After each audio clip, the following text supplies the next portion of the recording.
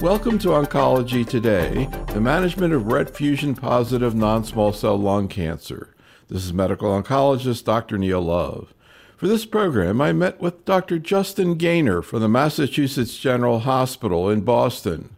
In addition to this interview program, there's also a corresponding video featuring Dr. Gaynor's slide presentation. To begin, I asked him for his thoughts on some of the key ongoing phase 3 trials evaluating RET inhibition versus chemotherapy as first-line therapy for RET fusion-positive metastatic disease. Any thoughts about whether or not in this first-line metastatic setting with these patients, you would see a survival difference? It's a great question. And, I would wager that we will not see a survival difference. And the reason I say that is, one, because I expect very high rates of crossover. And in the prime example, the prime comparison to make would be in the ALK space. And here we have really, so there were two studies, right, that were similarly designed, the J-ALEX study and the global ALEX study, right? So these were pretty much near identical studies. We can talk a little bit about the nuance. One had a different dose, one had a different testing strategy requiring double positivity, but they also differed in one allowed crossover and one did not. The study that did not allow crossover showed an overall survival benefit. So this was alectinib versus chemotherapy. So the study that didn't allow a crossover showed a survival benefit. The one that did allow crossover did not. So it's the same comparison, alectinib versus chemo in the same genetic alteration. One shows survival, one doesn't. And I think it's all just from crossover. So both of these studies allow crossover. And so I don't think we're going to see a survival difference. They'll probably do some statistical modifications to account for the crossover, but to me, I don't need to see a survival benefit to change, my practice. And is that, basically related to quality of life and toxicity? I think it's going to be overwhelmingly positive with respect to progression-free survival. And to your earlier point, it's that these drugs also work so well as salvage when someone progresses on the platinum doublet. And when we see that reflected in the high response rates there.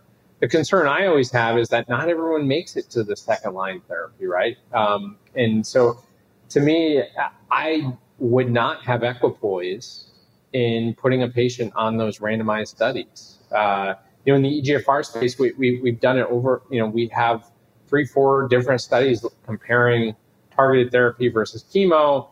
The RET inhibitors seem to work really well, just like the EGFR inhibitors. So, the FDA has been very clear. We don't need randomized studies like that. I think this is when we talk to my European counterparts, it's more the payers, regulators worldwide that are wanting to get the randomized data.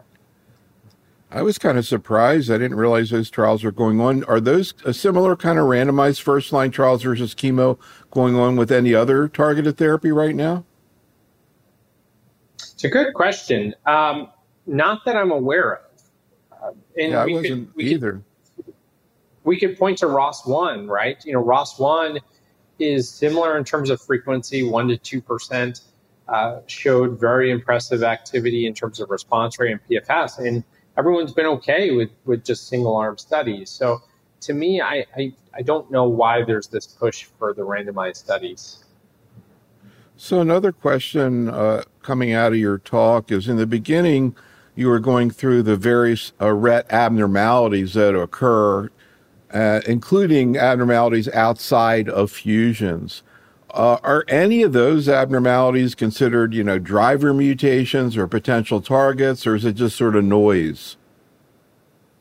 It's a great question and an important one. So those are considered drivers.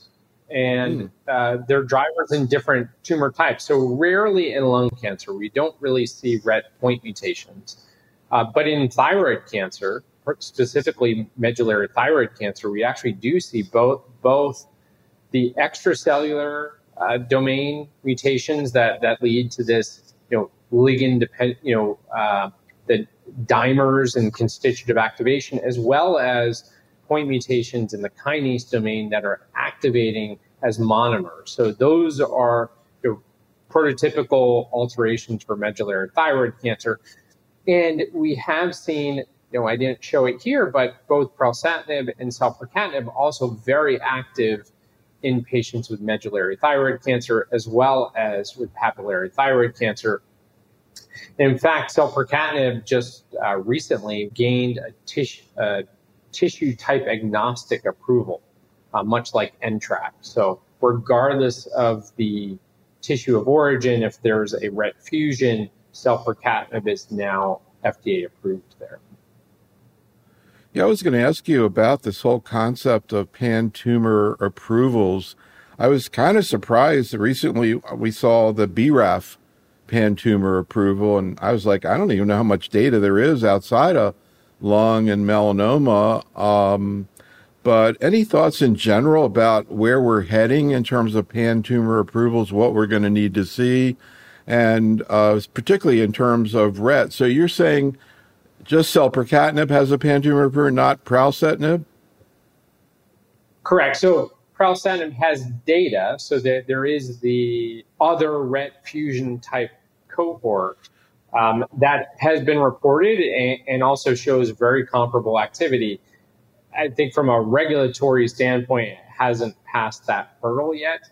I would anticipate it will, but from a regulatory perspective, it's not there yet. But it's interesting that you bring up BRAF, right? Because BRAF, I always point to as an example of where, the same driver behaves very differently depending on tumor site. Colorectal cancer, doesn't behave nearly the same as melanoma and lung cancer. And so I think that's the cautionary tale, right? That you need to do the studies. I think there are now concerted efforts to try to develop a framework here. So, for example, ESMO, one of the precision medicine working groups that I'm a member of, is trying to develop a framework here for how do we think about tissue type agnostic approvals and drug development in that space. RET is an example of where there are, and NTRK is also an example of this, where there are tumor types where it's very common, so like medullary thyroid, and then, but those tumor types population-wide are rare. And then there are tumor types that are very common in the general population, like lung cancer, of which RET constitutes a very small percentage. I think how do we develop drugs for disease entities like that? I think we're still learning, but I think NTRK and RET does give us a roadmap. So yeah, I was thinking too, in terms of hematologic cancers, which usually people don't think about, it's kind of separate.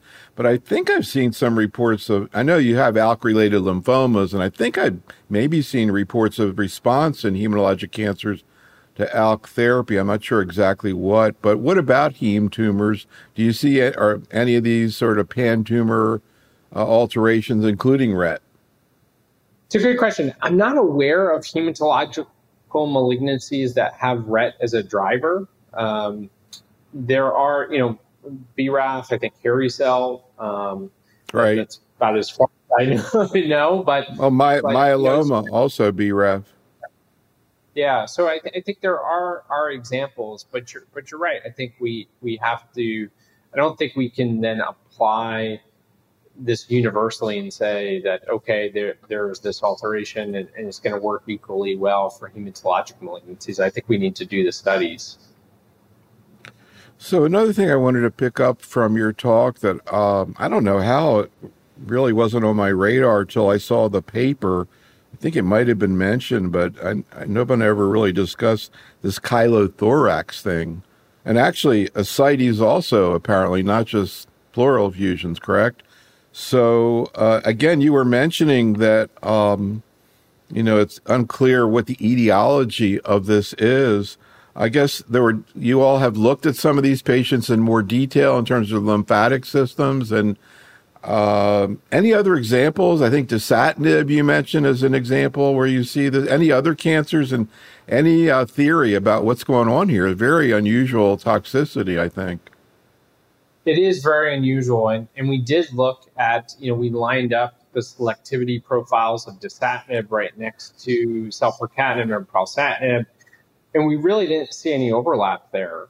Interestingly, in that manuscript, we did look at all of our pralsetinib treated patients, and we didn't see chylothorax in those patients. So I don't think this is a RET on target effect. I think it has to be off target. But what that target is, I don't know. We have, as you alluded to, we have done, various lymphatic mapping type procedures, and it's not an anatomical, defect. These patients weren't having thoracic surgery or had thoracic duct injured. This does look more of a systemic insult in these patients. And so I've typically managed them by drains, pleurodesis, and I've had conversations about if someone is responding to therapy, but this is becoming really cumbersome, do we switch from one RET inhibitor to another? So far, my patients haven't been willing to make that switch because they're otherwise responding. You brought up the critical point about diagnosis there and making sure people realize that it could be this as opposed to disease progression.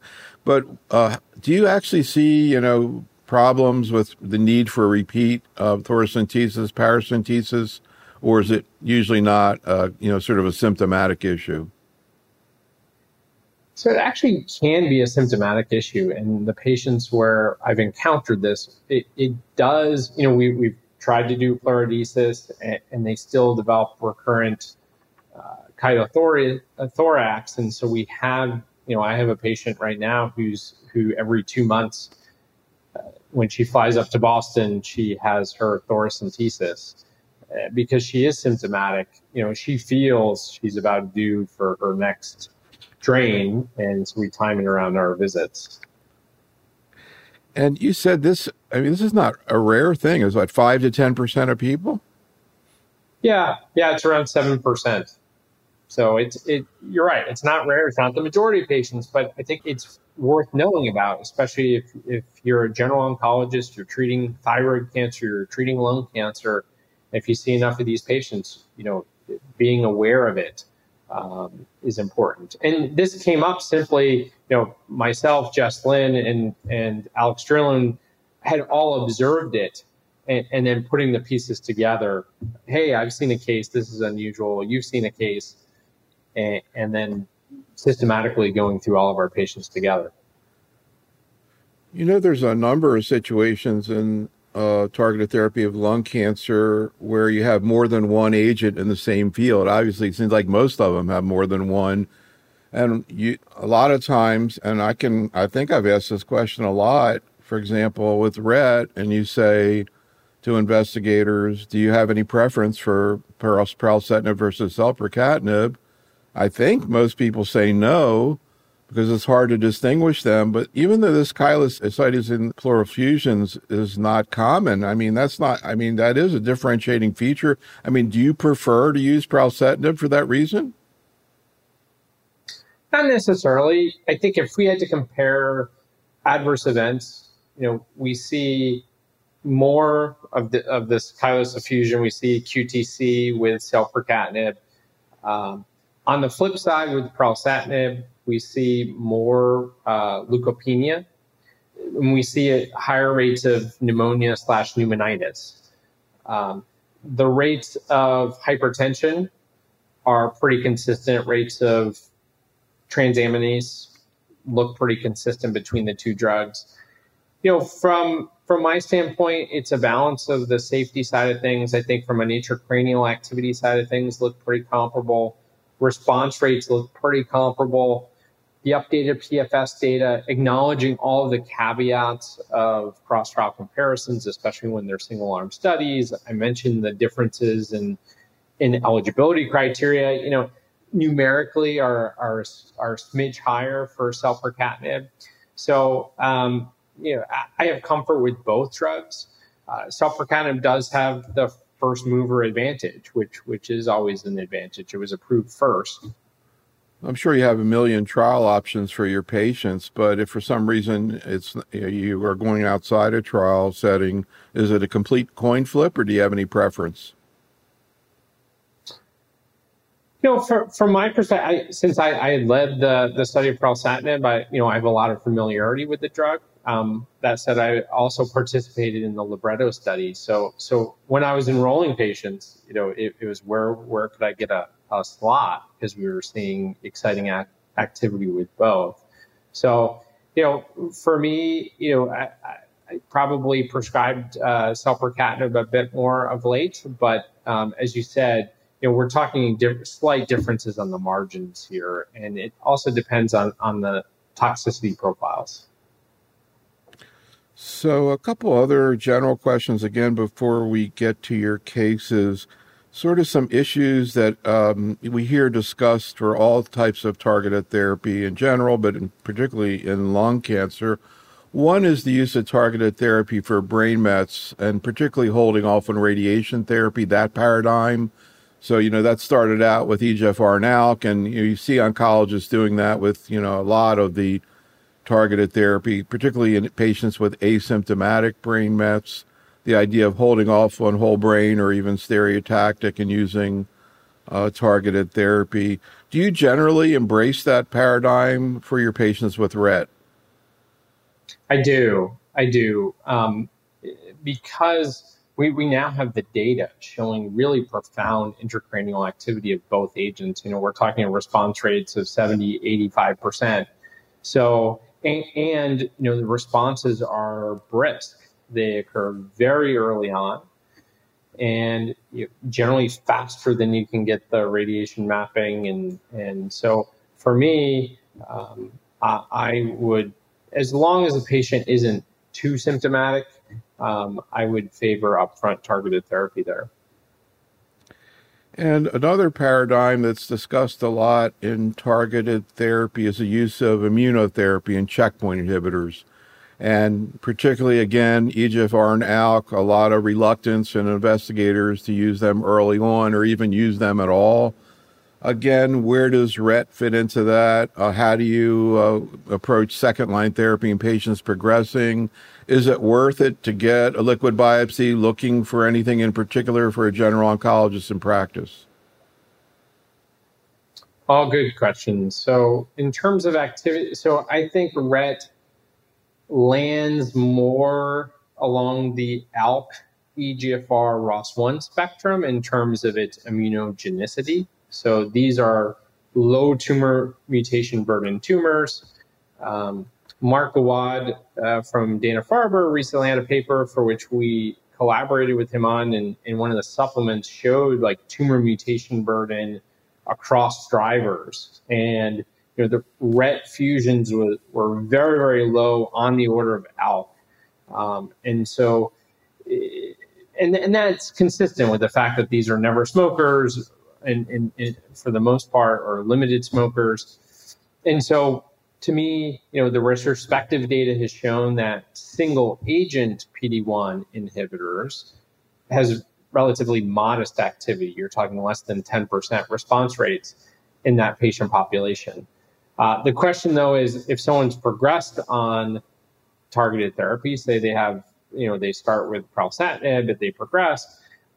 First big point there is I don't think there's going to be, we can cycle through drugs. So if someone starts with the pralsetinib, and they progress, I don't think selpercatinib is going to be, the right therapy. I think there is going to be cross resistance. Just the drugs are much more similar than they are different. So I don't think the answer is going to be to switch to a different selective RET inhibitor. For my patients, the answer would be platinum doublet chemotherapy.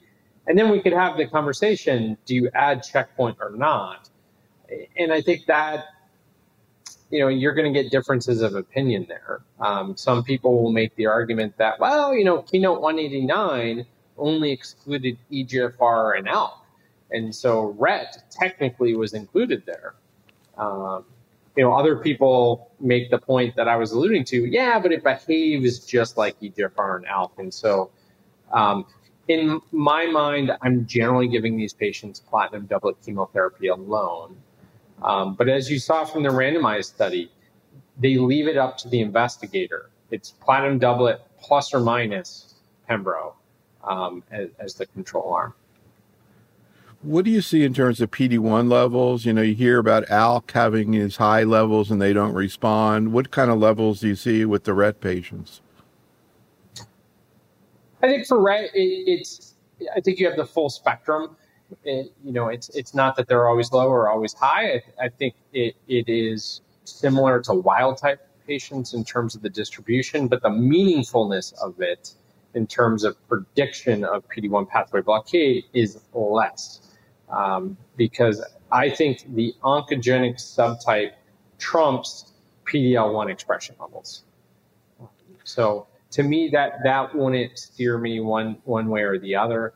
The concern I always have when you stop the targeted therapy and switch to chemo plus Pembro would be, especially patients who have brain metastases. I worry about stopping the targeted therapy and their brain metastases exploding, and then I'm limited in my ability to restart the TKI. In terms of IOs in these RET patients, though, when you get down third, fourth line, whatever, you run out of approved options, you don't have trials, the patient wants to be treated. Do you use IOs? I mean, I've heard people say for ALK they don't ever, which is kind of interesting, but do you end up offering an IO to these patients? I think it would be reasonable, if someone's had, I would generally favor single agent chemotherapy over a PD-1 inhibitor. But I think if someone is, particularly if they have higher PD-L1 expression, acknowledging what I just said earlier, that, the meaningfulness of that, is questionable. It's not unreasonable to try single agent PD-1 blockade, but I think laying expectations that the likelihood of response with that is low. And even when one does get a response, I think the durability of response to PD-1 inhibitors among these oncogene-driven lung cancers is shorter. So even when you do get a response, the magnitude of that response and the duration is going to be shorter, but certainly reasonable. Another sort of generic issue that comes up with targeted therapy of lung cancer is this issue of whether a recent IO is an issue or problem in terms of bringing in targeted therapy, seeing more toxicity. And of course, the most common situation is stage 3, non-surgical. Patients are getting durvalumab consolidation. And I'll start out by saying, first of all, how do you approach those patients? If you know they have a RET fusion, do you still use durvalumab? And then if you see a patient or you have a patient who's gotten durvalumab and has a RET fusion and then they relapse shortly after that, are you thinking they're going to have more toxicity or pneumonitis or, the whole story there? Yeah. So I'll preface this by saying, these are becoming increasingly common conversations at our tumor board. And typically the conversation will last the duration of the tumor board. We'll say a lot of things. And at the end of the day, the conclusion is everyone puts up their hands and we say, we don't know, right? Because there are arguments on both sides of the issue. And in some ways, it's how you view the data. Some people are purists and say, hey, Pacific, allowed these patients. And so the standard of care there is you have to have a good reason not to give it, right? So I think for someone who has locally advanced disease, gets definitive chemoradiation, I would have a conversation about durvalumab. I wouldn't be dogmatic about it one way or the other. And if after explaining risks and benefits, a patient was interested in it, I'd probably proceed with durvalumab. The question about what happens if someone progresses on the durva, what's the experience with TKI after, these selective RET TKIs in that context. So we have a little bit of data. So it doesn't appear that we haven't seen the same degrees of toxicity as we did with EGFR inhibitors, granted smaller numbers. What has been observed is some hypersensitivity reactions. So particularly with the selpercatinib, so that people have experienced early on. So this occurs usually in the first couple of weeks. Dr. McCoach from UCSF put together a nice paper on that, just showing that it did look like preceding checkpoint inhibitor was a risk factor for that. But the overall rates were low. It was manageable, and it wasn't that patients then were deprived of TKI.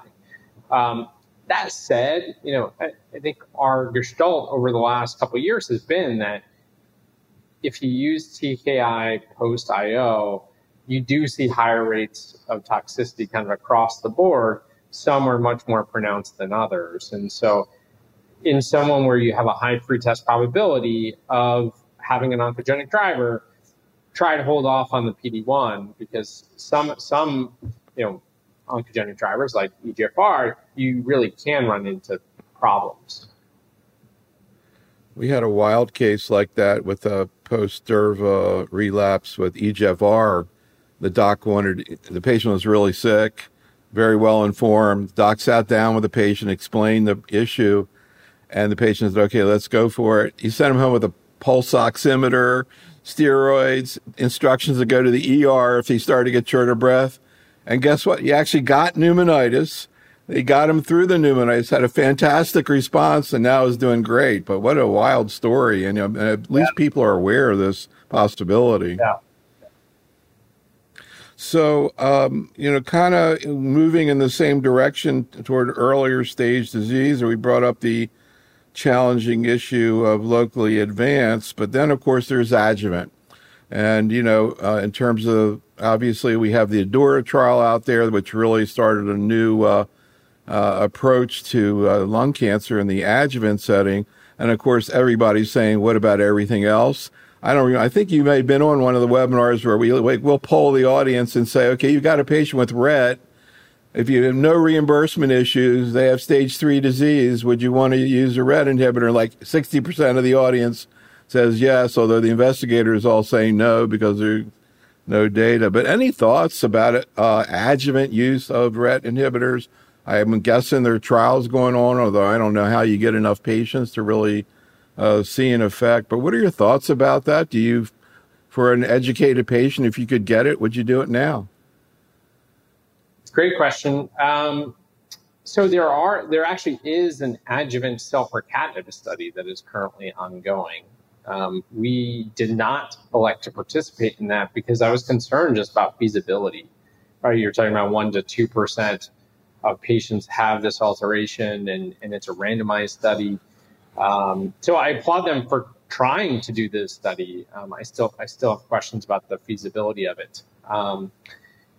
So my approach, my thinking is, we have the EGFR data. We actually do have ongoing studies in ALK that are they're a little different. Like for example, it's alectinib or chemo. That's the comparison. But I think if we were to get data EGFR and ALK, that to me would be enough to say, okay, now we can generally extrapolate that to other drivers. So especially if, we're also going to get the LCMC4 data. That's neoadjuvant. There it's really looking at, genotyping and then looking at rates of response preoperatively. But I think if you can just generate some of that data and you can say, okay, it's not going to be feasible to do this for ROS1, NTRK, all these other things, but those alterations behave just like EGFR and ALK. And so now we're going to make the leap. I think that's where I see the field moving. I still don't know I don't think we're curing more people with that strategy. I do think this is really a relapse-free survival benefit, and that TKIs ability to cure more patients, I worry that upon discontinuation, we're going to see that drop off in terms of relapse. So is that your sort of expectation for ADAURA and EGFR in the adjuvant setting, or osimertinib? Yeah, I mean, that's what we saw in the SELECT trial. So the SELECT trial was a single-arm study. And during the first 2 years, more than 90% of patients were disease-free. And then the study stopped. This is with erlotinib. The study stopped at 2 years, and then you saw the fall-off. And that's not to say that relapse-free survival isn't a worthwhile, like, it's not important to be disease-free, but I think it's about having that conversation with the patient of the difference there. Are we curing more people? Or are we delaying recurrence? So, yeah, that is a critical question. Although, you look at the ADAURA trial too, and you see the brain mets, 10% versus 1%. And you just sort of think about what people's life, and I think a lot of it relates to tolerability. And although, you certainly can see issues with osimertinib, but I'm thinking chylothorax might not go down very well in the adjuvant setting. Yeah, I think that is, especially if someone's had disruption of the chest wall, right? We know that can be a risk factor for traumatic chylothorax. But you're right. I think the discontinuation rates that you see in the adjuvant setting are likely going to be much higher. We see that with checkpoint inhibitors, certainly. The threshold to continue a drug in the adjuvant setting is just different. Yeah, that's a great point. All right, well, let's go through your cases and kind of get into the real world here, starting out with your 65-year-old woman. So you saw her in 2015 when she presented, or somebody else did?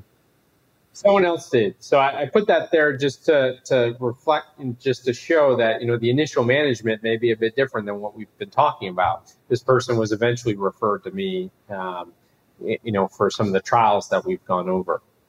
So this was a 65-year-old never smoker, initially presented with some chest discomfort. One thing led to another, came into the ED, showed a 5-centimeter lung mass with diffuse metastases. Biopsy showed a liver lesion. Biopsy of the liver lesion showed adenocarcinoma, pretty classic for lung origin. This patient, again, 2015, he was treated with carboplatin pemetrexed. Right back then, we weren't even doing a 189 regimen. It's not shown in the slide, but she did have testing at the time which showed a RET fusion. We didn't know about them back in 2015, but even when we found them, we generally weren't using first-line therapy, and essentially this person's local doc had just done carbopem followed by pem maintenance. After 2 years, developed progressive disease. And this really shows pemetrexed can work well in RET fusions. We do have a couple of retrospective series showing, pemetrexed is actually quite good for fusion-driven lung cancers. By this point, 2017, we just had some single-agent data with cabozantinib, and this patient was started off-label with cabozantinib, a best response of stable disease.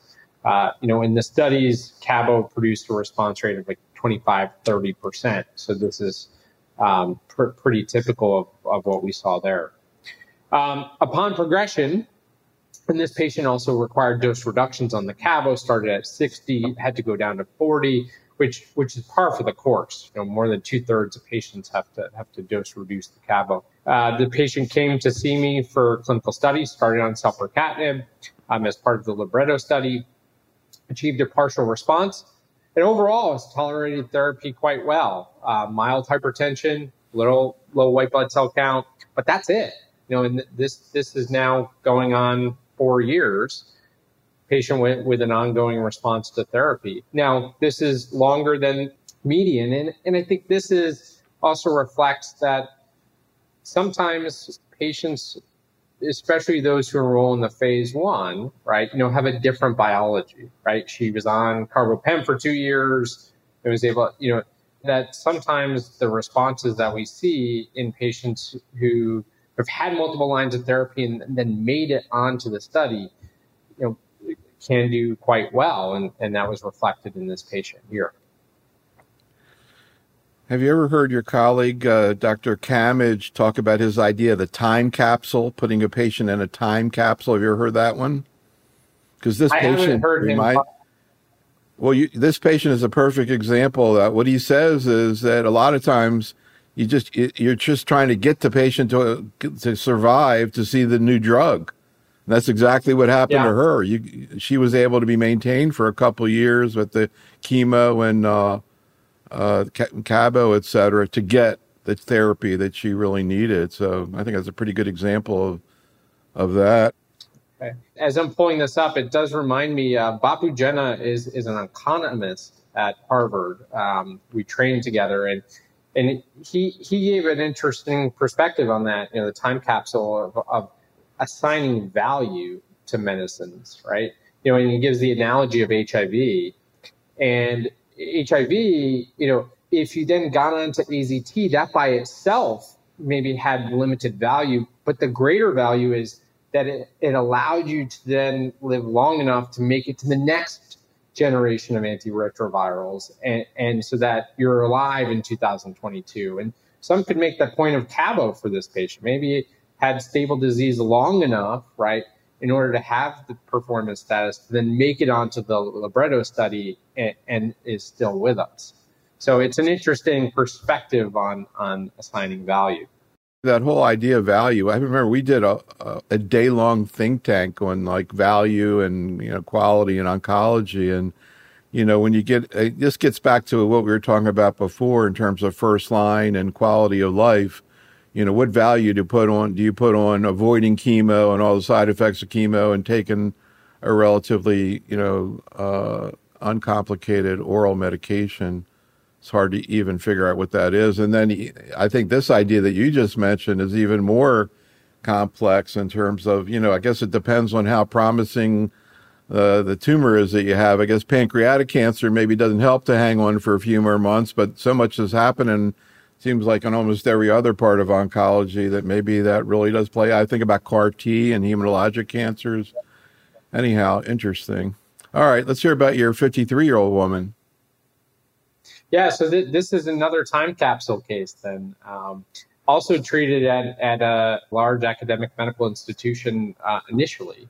So never smoker, really nothing in the way of past medical history, just a persistent cough.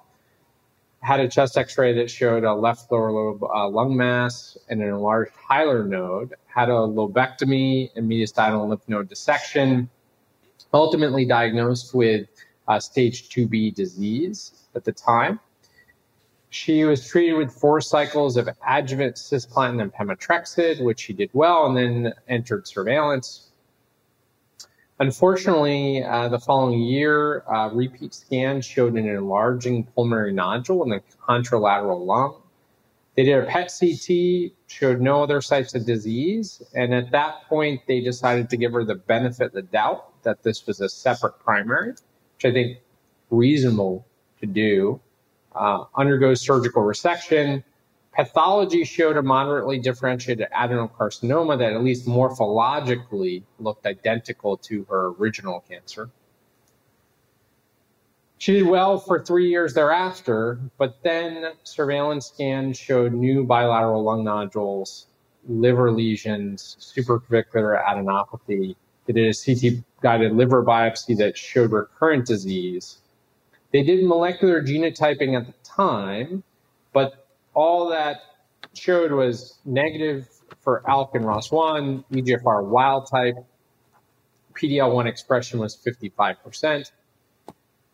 Again, she was a never smoker. She was treated with pembro monotherapy, for which she had a best response of primary progression.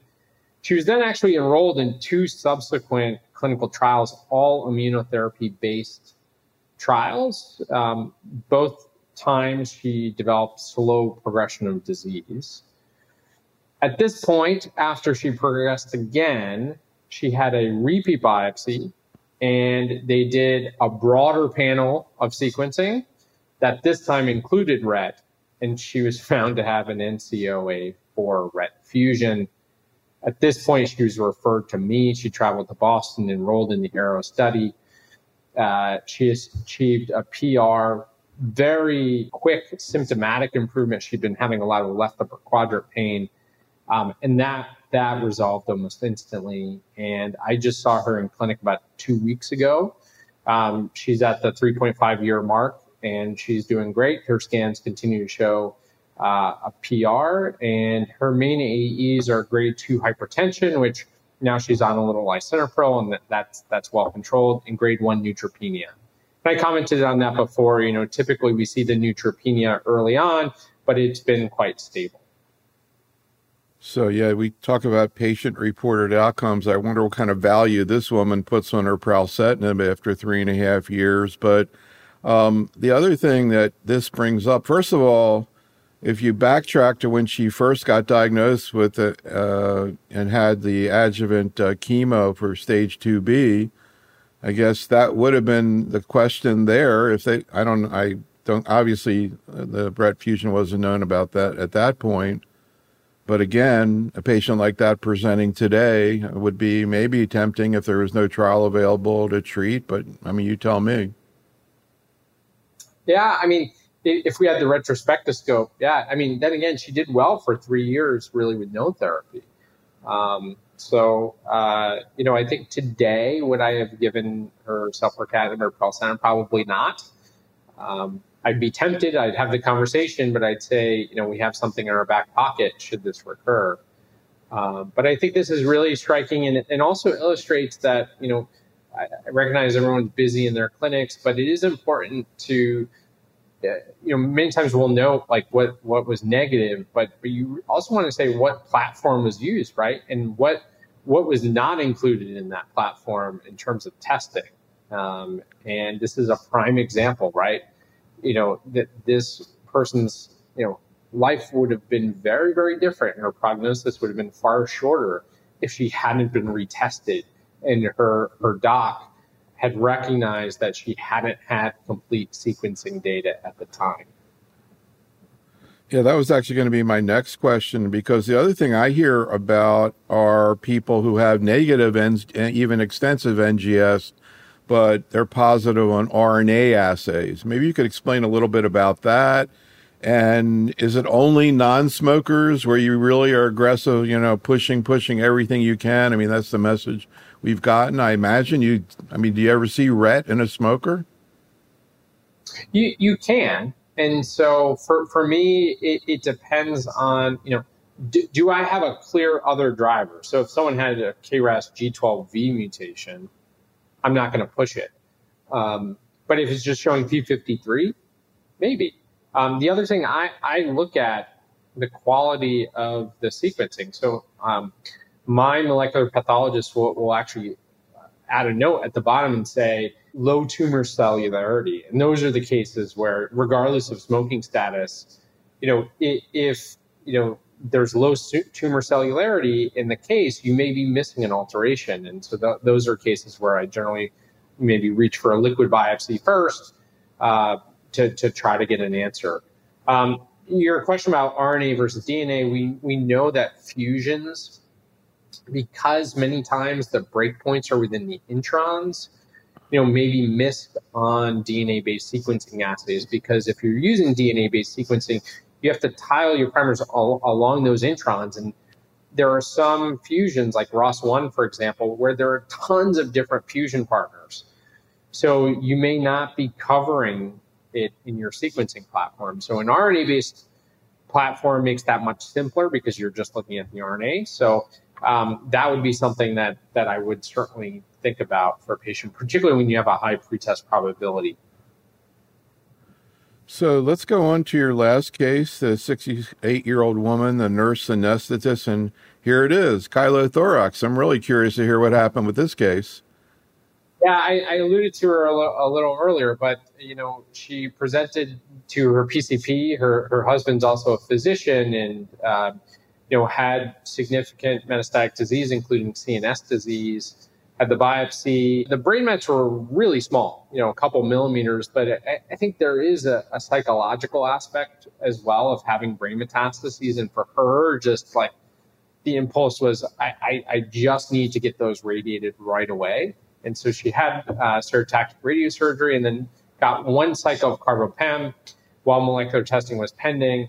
And then at that point, the rest of her NGS came back, showed a CCDC6 RET fusion. She was switched to selpercatinib, achieved a PR. And this is the one where, 12 months into therapy, she developed an enlarging right-sided fusion. I thought this was going to be disease progression, but lo and behold, my interventional pulmonologist calls me and says, this is completely white. Just looking at it, sent off triglycerides and chylothorax. She's explored a variety. We've pleurodested. We've now intermittently drained. She had explored, lymphangiograms and things like that. But, I discourage because I think this is more of a systematic issue. We've had many a conversation about, quality of life given the chylocystitis and a fusion, and should we switch to pralsetinib? We talk about it every visit, but right now, because she's still responding, she's like, I don't want to mess with success. And is willing to, which I can appreciate. Totally can appreciate. But on the other hand, wow, it seems like not the easiest thing to deal with. This concludes our program. Special thanks to Dr. Gaynor, and thank you for listening. This is Dr. Neil Love for Oncology Today.